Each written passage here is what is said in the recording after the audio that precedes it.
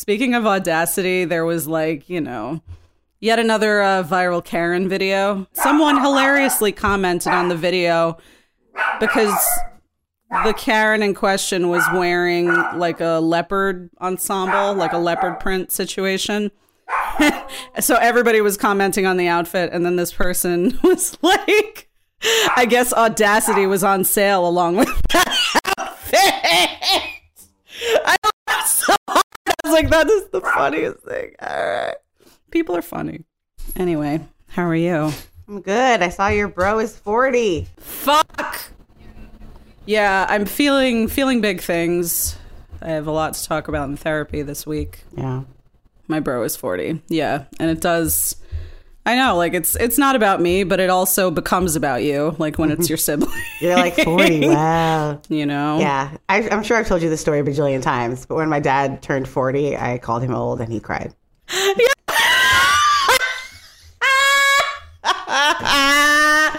I do remember that story, but it never gets less funny. Well, it's really not funny now because it's like, shit, just... that's within spitting distance. Yeah. And I told him he was old, and he clearly was having a very real midlife crisis when I told him that. Do you remember? I don't know if you remember, but there was a choice quote from you from when we were like 17, or maybe like we were in our early 20s. But we were just talking about like how, aging is like, we can't imagine being like the age that we are now. And you said, yeah, I look at people who are 35 and I just think to myself, damn, your life is over, kid. I don't remember that. For some reason, like I never forgot that's you so saying that. And I'm glad I don't remember saying that. God has blessed me with a really fucked up memory. So, well, Happy New Year. Came in with a bang, didn't we? Literally. Yeah, we intended to come back a couple of weeks ago, but we ended up taking about a month off, and we missed doing this big time. Yeah, I did miss it. What are we talking about today, Mia? We're talking about one of my oldie but goodie favorite films, Love and Basketball. Hashtag formative media. Hashtag gay origins. Hashtag bi origins.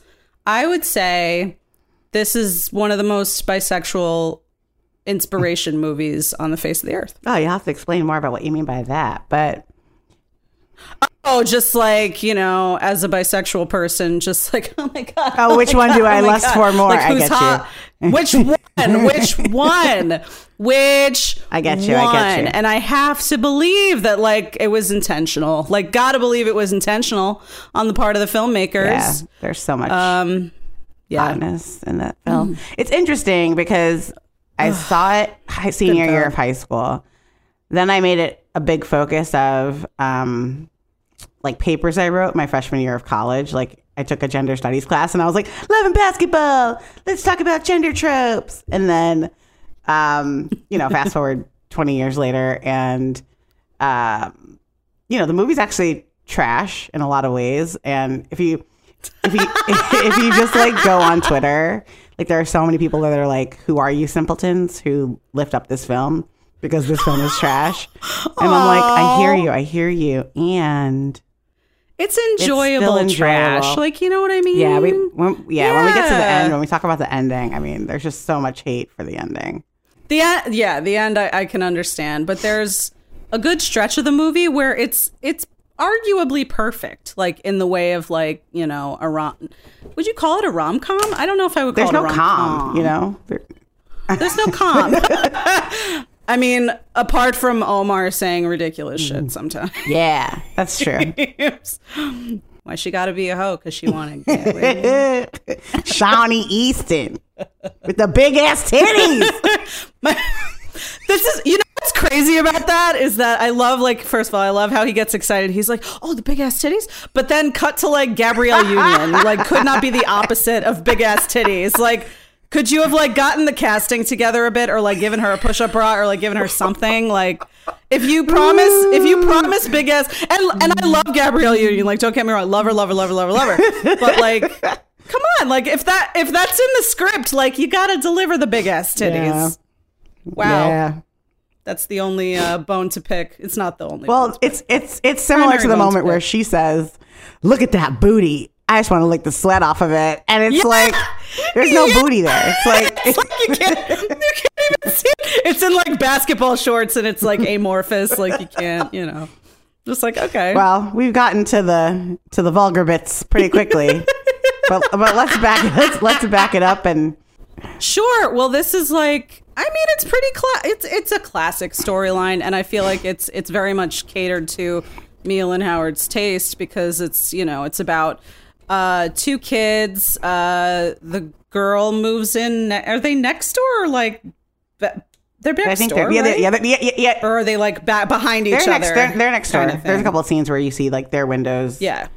Or their bedroom windows are next door to each other. Yes. And, we open on like little boy playing basketball with his bros, if you can call them bros at that age. They were like, what, 10 in that scene? No, like 12?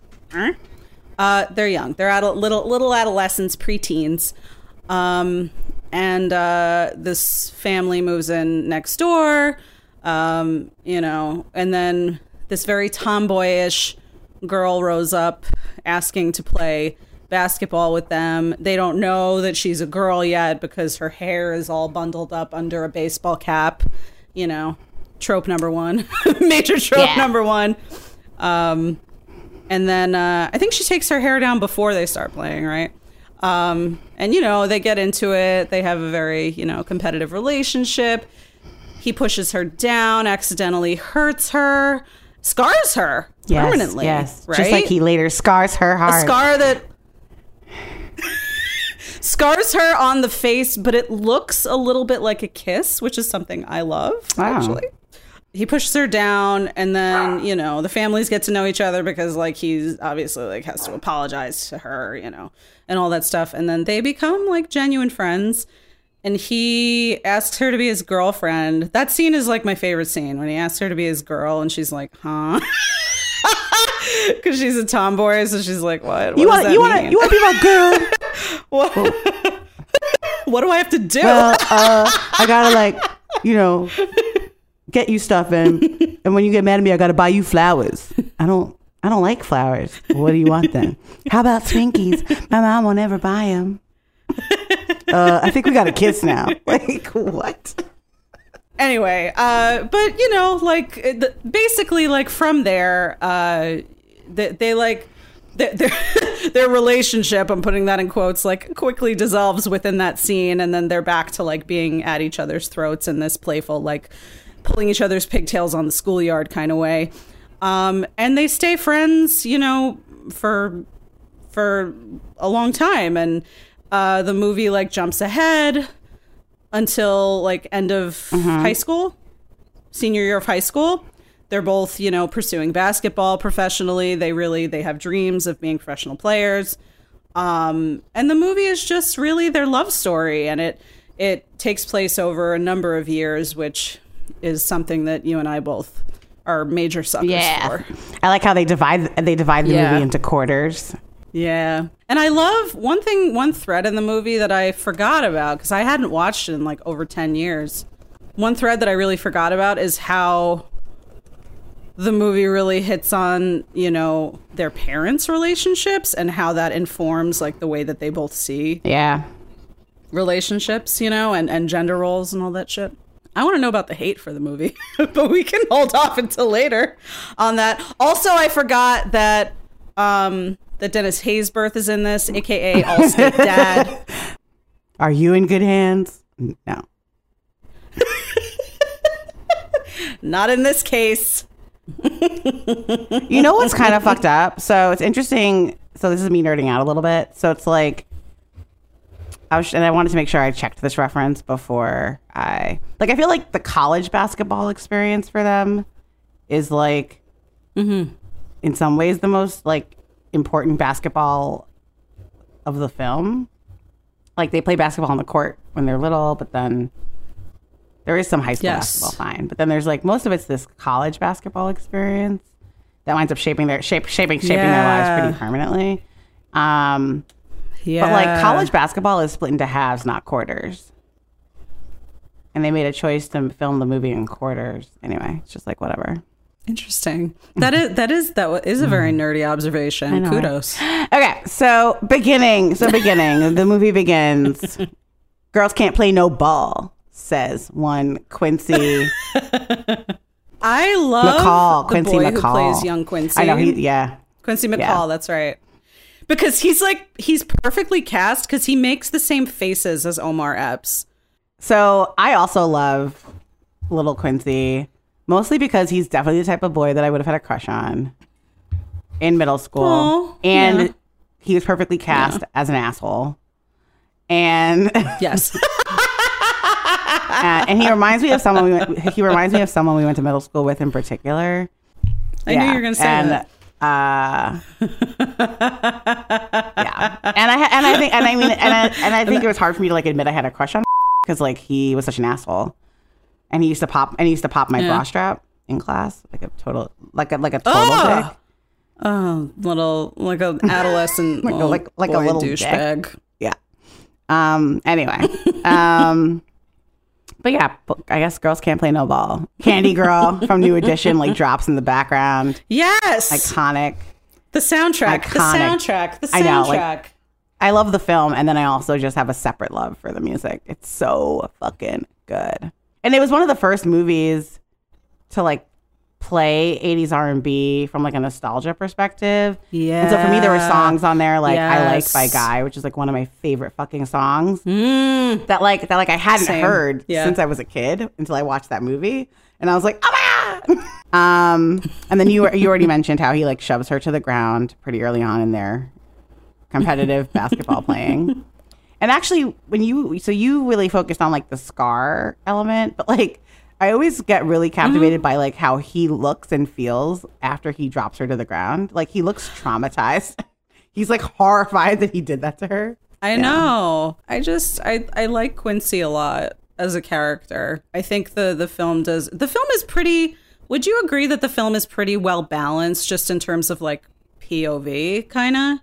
You know what I mean? Like, do you feel like you get a good sense of both of their emotional worlds? Yeah, I would say that. But early on in the film, we first see their relationship start to blossom, and then you start to see how she's not really accepted for who she is by her mom in particular, bringing back more Black woman mother tropes that are traumatizing.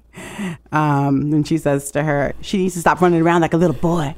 I'm like, Alfre Woodard, I hate you. Also, like, putting the nail in the coffin is like she has this like uber femme sister who is like very well accepted, you know, played by baby who Regina Hall. Regina Hall is like literally perfect. I love her so much. She's literally perfect, and so she like is. seeing who she's become as an actress. Like since that film is so exciting to now go back and watch it.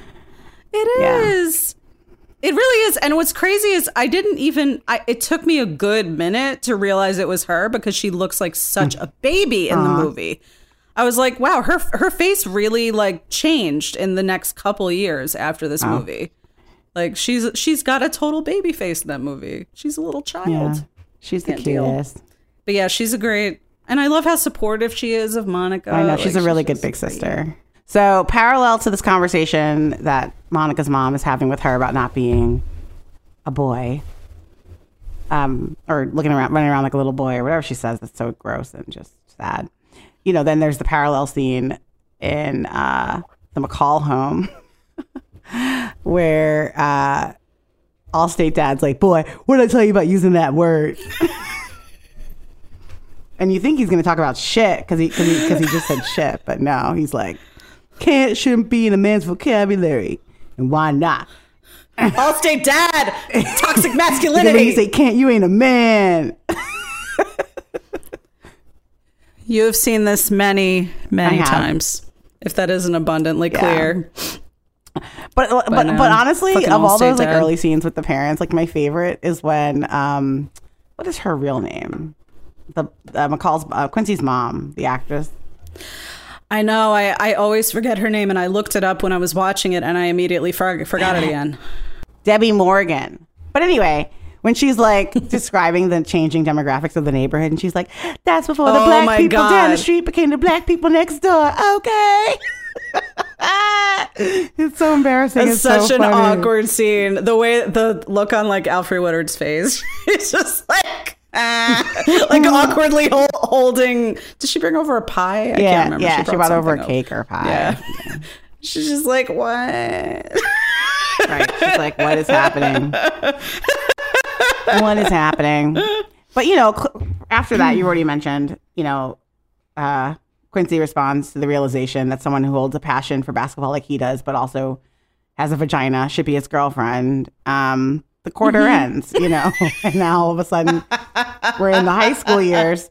And the high school years begin with the iconic MC Light song, Light as a Rock. Which to your point around bisexual origins, I wrote down the lyrics because like the lyrics are bisexual as hell. You really got academic. No, it's like, do you understand the metaphoric phrase light as a rock? It's explaining how heavy the young lady is. And then fast forward some lyrics later, she says, guys watch, even some of the girls watch. And, oh my God. And MC Light is queer. I mean, she married a man late in life, but she was like understood to be lesbian for like a lot of her career. Kind of like Queen Latifah, where it was like people knew but didn't talk about it. Exactly. Yeah. So to your point, I mean, quarter two is meant to just be like queer origins everywhere. Right.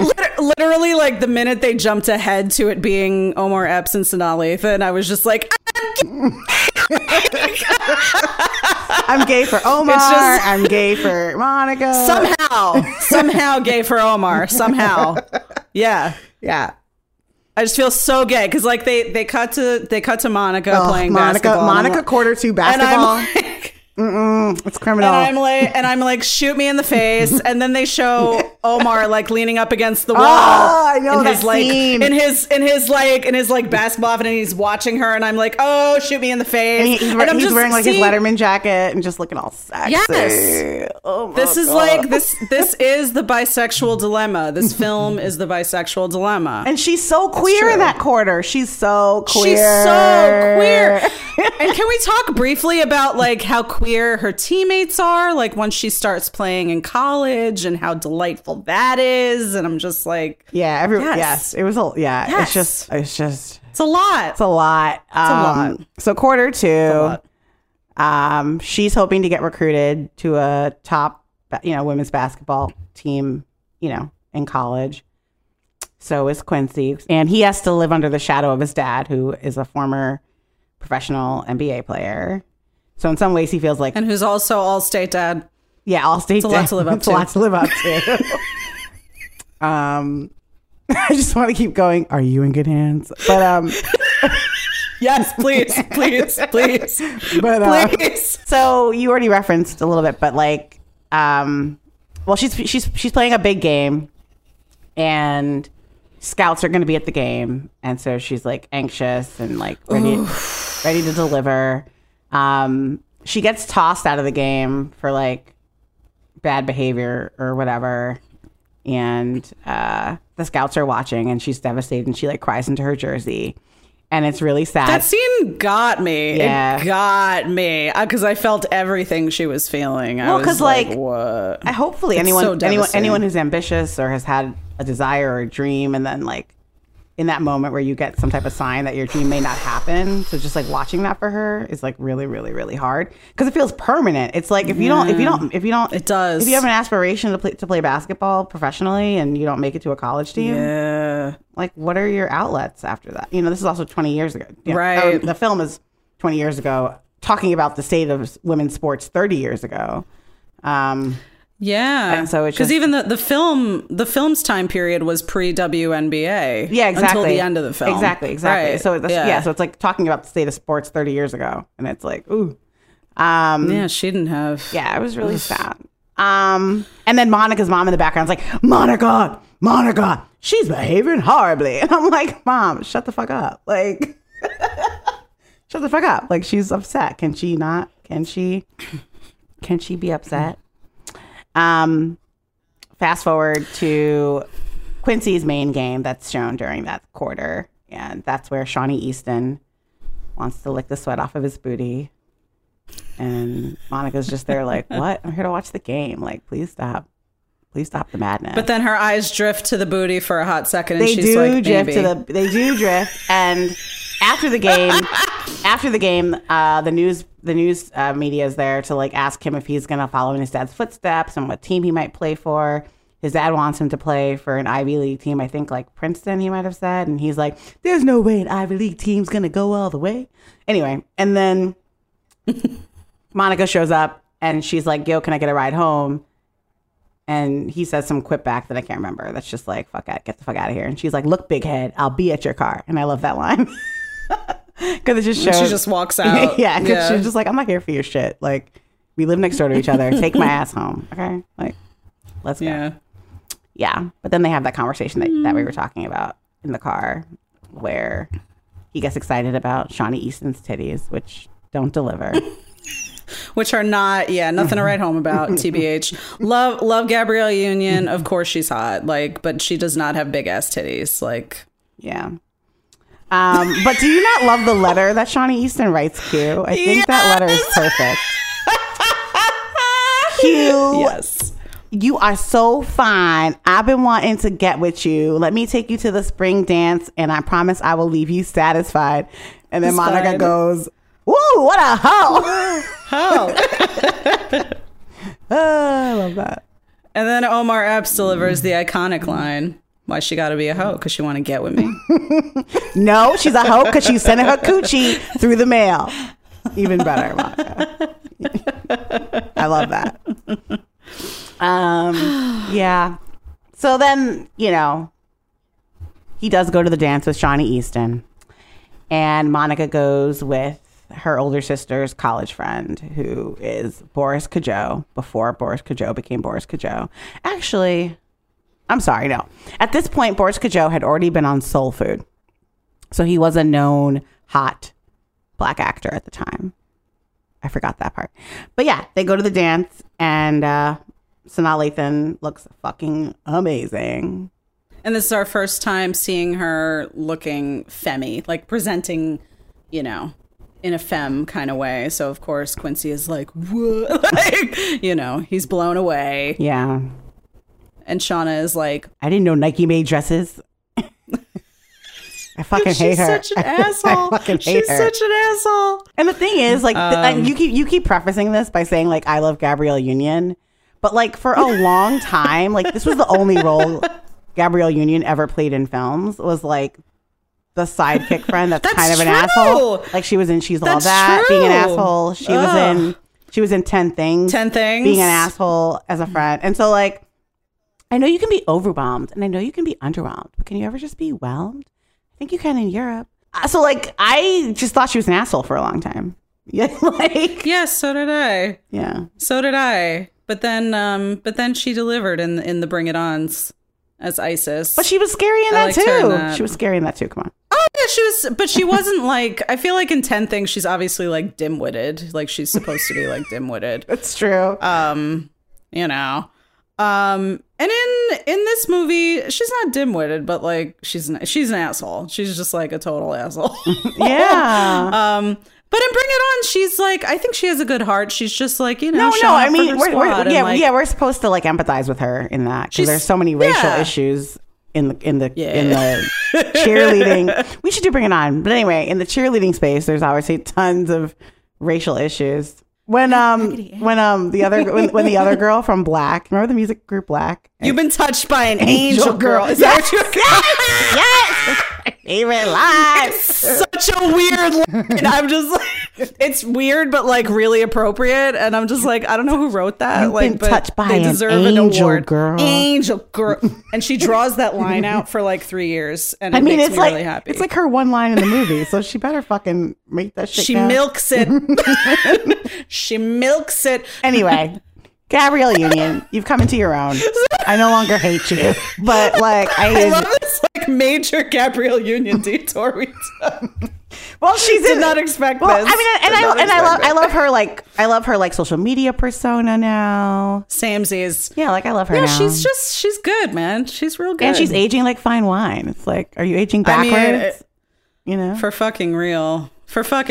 She could play her like Bring It On role right now. I know, and no one would bat an eye. I know. They'd be like, sure, she's a high school senior, sure. Exactly. Okay, so quarter 2, they go to this dance. Monica and Quincy make their way to the dance floor, but dancing with their dates while they continue to eye fuck the shit out of each other. In one of the most iconic scenes of the film. I wanna be your man. I wanna be your man. Yeah. I also like, speaking of tropes, I am a total motherfucking sucker for that trope of when two people who want each other are dancing with other people but looking at each other. Hello, like, the way we were. Over their partner's shoulder. Hello, the way we were. Hello, like every fucking every thing high school film ever with a dance. Isn't that also in Dawson's Creek at some point? I believe yes. That's in Dawson's Creek season 3, point, the prom scene. Yes. Okay, so let's fast forward. So they go home from the dance and mail travels really fast. The dance was like a day after that fucking game. And already she has a letter from USC on her desk, like that they must have hand delivered to her home. Okay. But like welcoming her. Well, she's not sure yet, but like inside the box or inside the envelope is a offer of admission to play for the women's basketball team. But she can't bring herself to open it. So she asks Q to open it for her because he's just getting home from the dance as well. But then they have this like bitter banter where she like shames him for potentially having sexual relations with Shawnee Easton. Then he feels compelled to tell her that he just took her ass home after she told him he was the dumbest brother in the world. And then he tells her, I'm going too. I'm going to USC too. And then they bone. Cut to them boning. And my favorite, there's so many things I love about that scene because it's so tender. Tender love. But I love that she covers up her titties the entire time. Like she's holding her hands over her titties while they're fucking. That's like my favorite thing. But it felt like something about that felt very like of the character. You know what I mean? So it just, I don't know. That whole scene fucks me up. So like while they're kissing outside, it's very sloppy kissing that turn like I have to look away. It's like the string of spit in Little Women. Like I just have to like look away. It's like, why are you kissing so sloppily? Make it stop. Then I love the scene where he pulls down his drawers and she sees his massive penis and and she looks like, whoa, like what's that? And he looks like, and his face is like, yeah. and he's like, yeah, that's all me, baby. Anyway. And then that's the end of quarter 2. Now we're in quarter 3. They're in college and they're so cute together. They're like affectionate. And I love that scene where they're like rolling around on the lawn. Remember, you made a photo meme thing of like my face like supplanted over Sanaa Lathan's face. So it looks like Omar Epps is giving me a hug, and it's like, yes, thank you for doing that. Great. Thank you for doing that. So now they're in college. Yeah. Do you want to talk about the highlights from this quarter? I love seeing them in an established relationship because they've been best friends for so long. It's instantly kind of like they're married a little bit. You know what I mean? Mm-hmm. And I also feel like it's her first relationship, but it's his first time being with someone like where the relationship is something of substance. You know what I mean? Mm-hmm. So I just love that. I love how they're like instantly like married. Me too. They're just walking around campus like they're married. It just makes me happy. But I clearly like don't remember it as well as you do, but I think obviously like it's interesting that it is basketball that pretty much like gets in the way of their relationship, you know? Because Sanaa Lathan, Monica's coach, is being like so fucking hard on her. She's like riding her really fucking hard. By the way, that coach is so gay, but anyway, keep going. So homo. Yeah, she's super gay, and she rides Monica really hard, and it's really hard to watch those scenes. Like, I have a very hard time. And I mean, some of the lessons she imparts are like very good lessons, you know? Yeah. Like, there's that scene where Monica, like, she makes a shot and she's like so proud of herself, like the ego kicks in a little bit. So she like holds a pose, like a pretty little like, and then because of that, like she loses the next whatever play. You know? Yeah, she's late to the next play, and then the other team scores or something. Yeah. Yeah, and the coach is like, "What the fuck are you doing? Like, put your ego on pause. Like, we need to actually like win this game." But then she makes her hold the pose for the rest of practice, which is like brutal to watch. Yeah. So yeah, I mean, but it's a lot of it is like, so the coach, Monica's coach, imposes a curfew on the team, and at the same time, Quincy's parents are having trouble. Isn't it? It's revealed that his father is having an affair because his mother like. Did his mother hire a PI, or am I making that up? Yeah, his mom. His mom hires a PI, but the reality is, they had problems since he was little. Because I feel like scenes that don't get a lot of attention in earlier quarters are scenes where like he's little and he hears his parents arguing into the night when they first meet, and then even in high school he goes and sleeps on her floor one night when they're up late arguing, and it's always about basically.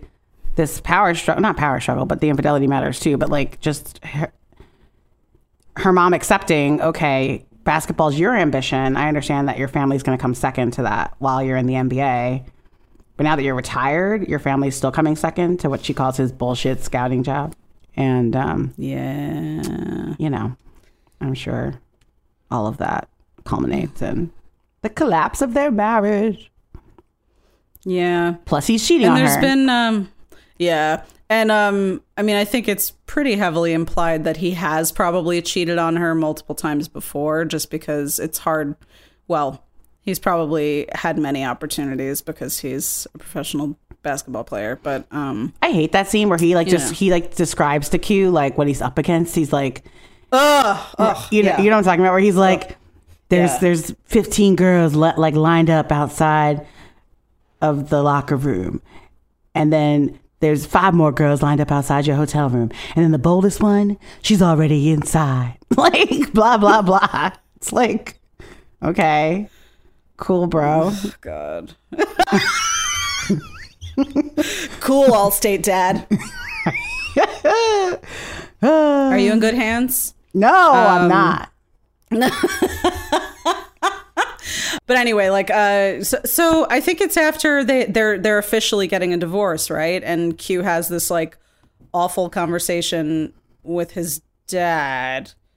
Well, no, because he comes to his mom, and basically his mother has to like show him the evidence, like from the PI, that the father is cheating on her. Oh yeah, wait, pause, because Q goes, "You gonna believe the word of some trick over pop?" And I was like, yeah. She probably should, because your dad is like fucking philandering asshole. And so she can't even dignify his like thing with a response. She's just like, here are the photos. Yeah, I love how at the beginning of the scene, like Q comes out and she like is quick to hide them. Yeah, and then like minutes later, she's like, "Fuck this! Look at it." I was like, I would do the same thing. Yeah. To your point around the emotional world and feeling like it's a balance, like you get good insight into how both protagonists like whatever react to their world around them. You know, he comes to his girl and he's like, I'm going through this shit. Like, I want to talk it through. I want to talk through my feelings. I want to be emotionally open.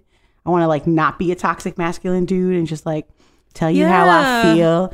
And she's like, I got to start tomorrow and I got curfew. Yeah, I got curfew.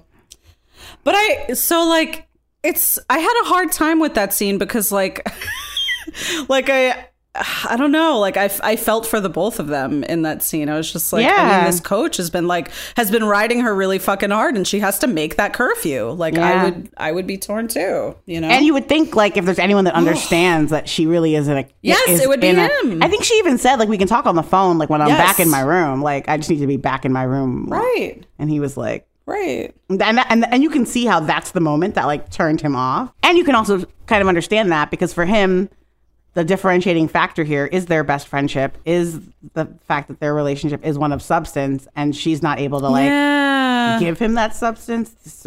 I mean, ostensibly, I mean, he's being kind of stubborn and himself and like limiting her in the way that she can show care for him in that moment. But you could see how he just like turns it off. And then from that point on, the rest of the quarter, he's just like a total asshole. And it sucks because like maybe 10 minutes before that, there's this beautiful scene where they're playing strip basketball. And it's like, we can't even hold on to that moment before it all comes crumbling down. And so in my notes, I called it the petty hour. Because he just starts doing a whole bunch of like petty shit. Like, he's so petty. It's like such petty dude shit. It's like so, and it's so familiar and gross. And I'm just like, I hate this. I made a list of all the petty shit he did because it's so much so quickly. What happened in the petty hour? Tell us. So actually, I didn't even write everything, but I remember the rest of it. But whatever. He ignores her starting spot, which is so fucked up. Like when her teammate comes up to him at the party, and he's like, "Aren't you proud of your girl? She won starting spot." And he's like, "Cool, I'm gonna go get a beer." It's like, what the fuck? Like that is such bullshit. When she's like, "Don't you want to hang out? Like, or I can come by. You know, I can come by your room later. Like I have to celebrate with my team, but I'll come by your room later." He's like, "Nah. I got curfew." Like, so petty. So petty. So petty. He literally dropped out of the NBA because he was mad at or dropped out of college to go to the NBA because he's mad at his dad. Like, that's what shaped that decision primarily. He was like, my dad wants me to stay in college. Fuck him. I'm just gonna go to the NBA. Yeah, and when his dad's like, "I can't let you do this," he's like, "I thought can't wasn't in a man's vocabulary." Like he's just literally been storing these zingers like in his head, and he's just like ready to unleash them on the world. It's such bullshit. Then when he takes that hoe to Burger King, like yes, he takes that hoe to Burger King. That's the worst. That was the worst. And then when he's like, "Oh, you want to come, Monica? You want to come while I take this other girl out on a date?" Like, horrendous. And when, you know, she tries to make amends and she's like, "I thought you would understand this because like you play basketball too." He's like, "If basketball's all you care for, why are you boning me? Why don't you bone Dick Vitale?" And she's like, "What?"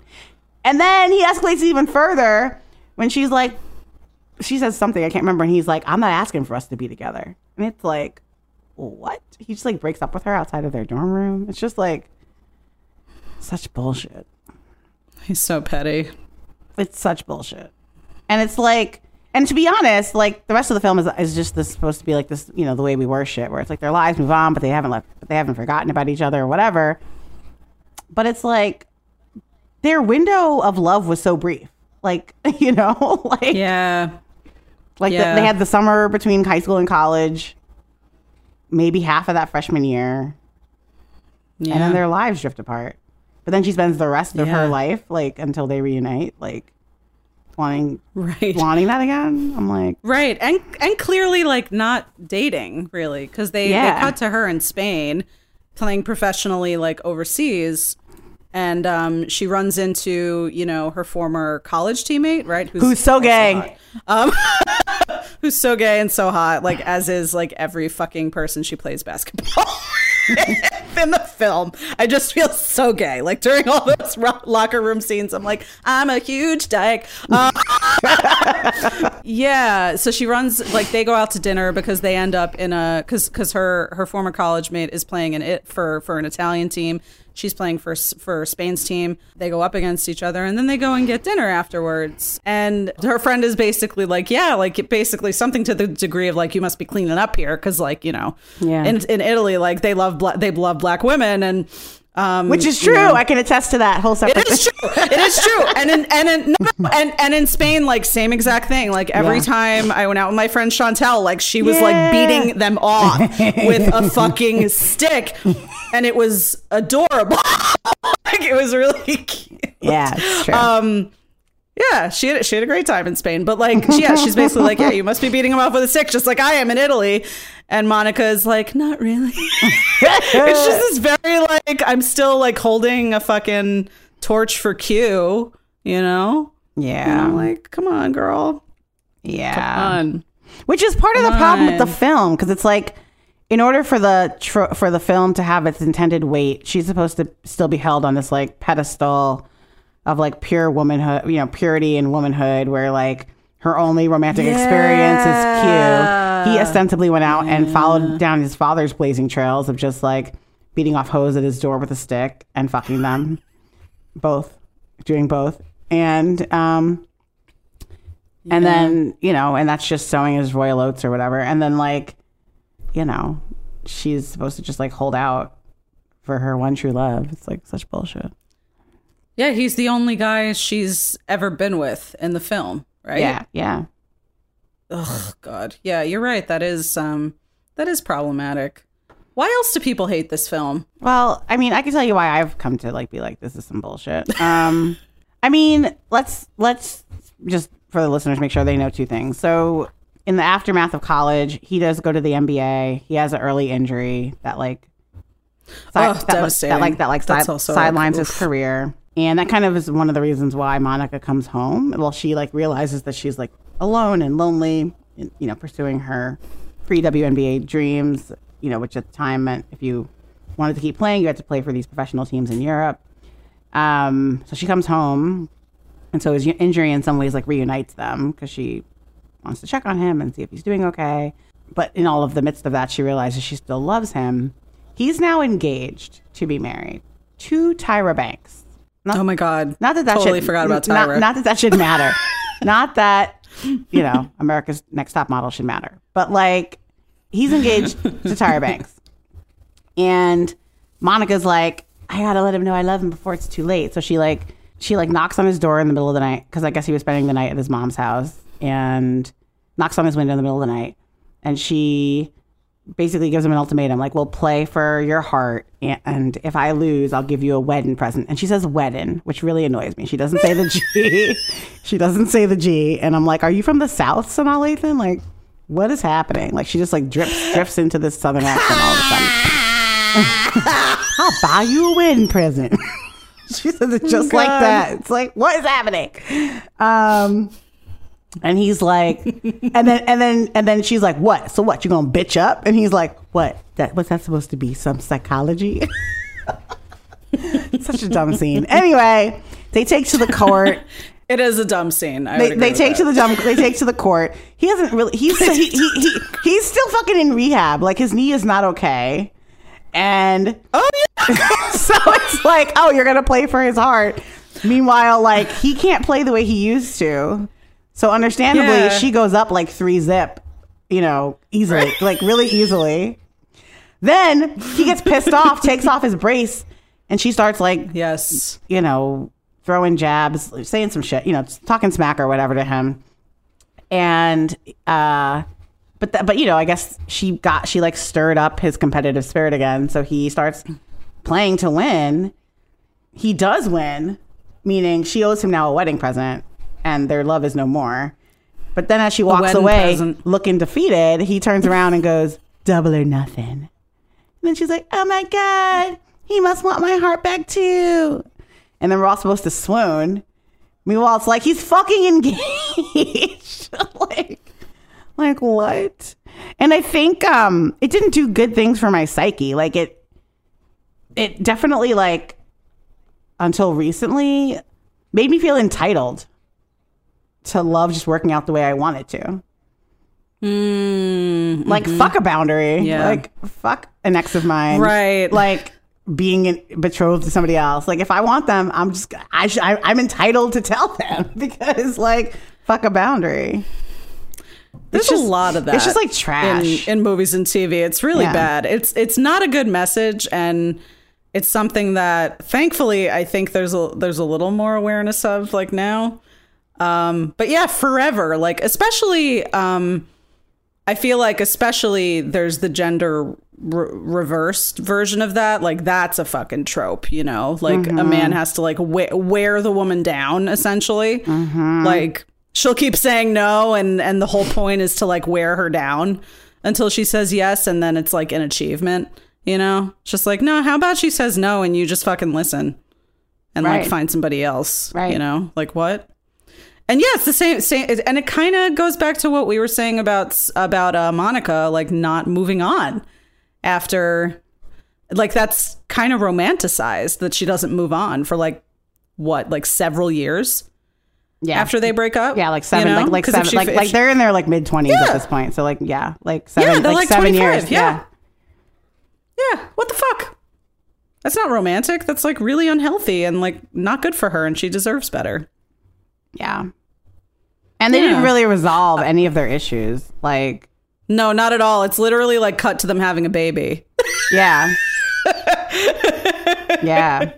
And then there's all these issues that weren't fully explored between, like, her relationship with her mother. Like, they really tried to, like, trouble traditional gender roles with the fight she started to get into with her mother into adulthood. Like, she slaps her. No, she says something really rude to her mother, and her mother slaps her at a certain point. Oh, like, fucked up. Yeah. There's just, like, a lot that doesn't get fully explored. Yeah. And because and looking back, it feels like feminism, like, 2.0. Like, I feel like we're understandably, not understandably, but I feel like now we're supposed to be in a place that's, like, post-feminist, which is, like, to say a woman who chooses traditional gender roles, like, should also not be shamed for those choices. Exactly. But Monica but totally shames her for it. Yeah, but at the time, we're supposed to see Monica's version of feminism, like, as, like, the better feminism. Yeah. Because it's like, because feminism in that phase of it was just like, ooh, like, women can do everything boys can do better. Right. Yeah. So it's just. Right. Yeah. Right. And if you are a homemaker, it's not by choice. It's because, you know, you haven't, like, explored all of your options, kind of thing. Yeah. You haven't been bold enough to explore all your options, which is not true. My biggest beef with this film is a thing that is a major pet peeve of mine, which I think you know, because I used to say it all the time when we were younger. But this film breaks my cardinal rule of filmmaking. Oh, sorry. Is they say the yeah. I knew you were going to say that. The title. They say the title not once but twice, right? Twice. All's fair in love and basketball, baby. They say it when they're, like, hooking up, you know, with that sexy game in college where they, like, play strip basketball. When's the second time? I think it's the game for the heart, like, at the end. All's fair. He's like, yeah, he says at the end, all fair's in love and basketball. Yeah. And I was like, you didn't need that. But he also says it. But he also says it then to be petty. Like, he's petty as fuck. Yes. Like, he's like, remember that time we had sex in college and you said all's fair in love and basketball, baby, and it was seductive. Now I'm gonna throw that back in your face. Right. It always blows my mind that women are painted, like, stereotypically as being petty and, like, emotional, digging shit up from, like, years before. Because, like, in my experience, like, nah. In my experience, it's dudes that'll dig some shit up from, like, 20 years ago. Like, in the last, like, 10 minutes that we have, I just wanted to talk a little bit about our darling Omar, who is also a Brooklyn boy. Oh yes, and you have a few degrees of separation from. You have few degrees of separation from Omar Epps. Yeah. Yeah. So at this time, 2000, I was obsessed. I mean, you know, people that know me know this. I was obsessed with Omar Epps. I thought he was the sexiest black man to ever walk the earth. Maybe even the sexiest man to walk the earth. And it's so crazy because just a few years before that, I was obsessed with Leonardo DiCaprio, and they could not be more different in their masculinity. It's like, what? Like, it's very true. Like, what? Like, obviously my heart was all over the fucking place. But Omar Epps did permanent damage. Like, I mean, I feel like once you go black, you know, you don't go back, or whatever they say. and I think that is what they say. That is what they say. And it was so true. It was so true. As a matter of fact, he's so beautiful. One of my first serious boyfriends, like, was similar height to Omar Epps, similar complexion, like, similar like physique. He played soccer, and he used to wear a gold chain, like Omar Epps does in Love and Basketball. And so I would just be like, I got my Omar. Like, anyway, yeah, that was happening. It's kind of crazy how like celebrities and actors that you have crushes on can totally inform your dating life. Yeah, because I've definitely done that too. It's so fucked up. It is fucked up. To my detriment, I have done that. Yeah, no, same. It didn't work out. I'm still single to this day. So clearly that was not the right way to choose a partner.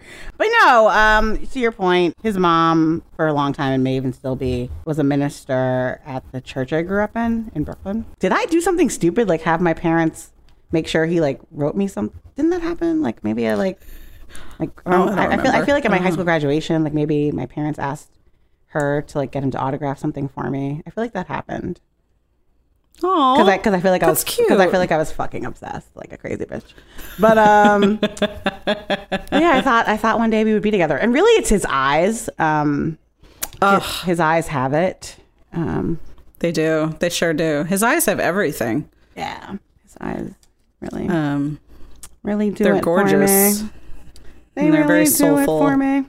And it's interesting because like I think, as much as I felt like I was accepting of my own sexuality in high school, like it was really only rewatching Love and Basketball this time where I was like, I definitely actively suppressed how attracted I am to Sanaa Lathan in this film. Because like I only gave space for my love for Omar Epps, and to your point, it's very much a love for both of them. They are both hot as fuck. They are hot together. They are hot apart. Yeah. It's a feast. It's a feast for bisexual eyes, for sure. Yeah. I mean, and as you know, like when I am attracted to women, I'm attracted to women who are more androgynous or like have more like traditionally masculine presenting style choices, fashion style choices, all of it. Yeah. And so for me, quarter two is it for me, because she's like off the charts, just like spiking high masculine energy. But she's hot the whole film. She's a hottie. I haven't seen Sanaa in a while. What's she up to? I haven't seen her. I don't know, but there was all this gossip about her a couple years back because she like was at some party and she like hit on Beyonce or something and was high. Yes. Yes. Yeah. Wait, like, is she married? What's her situation? She's not married, but there was some gossip about her because she like was high at this party, I think, and it was like a blind. Wow. What do they used to call those? Blind item. Blind item. Yeah. Love that shit. Yeah. Love it. That's where like all the queer Sanaa rumors go. Sanaa Lathan bit Beyonce's face. Like that's what it says. And Tiffany Haddish is the one who like put the blind item in the media. What? Right, and it's true because Good Morning America has it on their website. Like what? And honestly, that might have been career ruining. Like, how do you come back from biting Beyonce's face? Like, you don't. Like, Sanaa, if it's true, I forgive you, and we could still be together. So, okay. I'll be shunned from the Beehive. I was about to say, I'm in the Beehive, so it's like if that's how this is gonna go, our like 25-year friendship will be ending, which is so fucked up. All because Sanaa bit Beyonce's face. Yeah. Allegedly.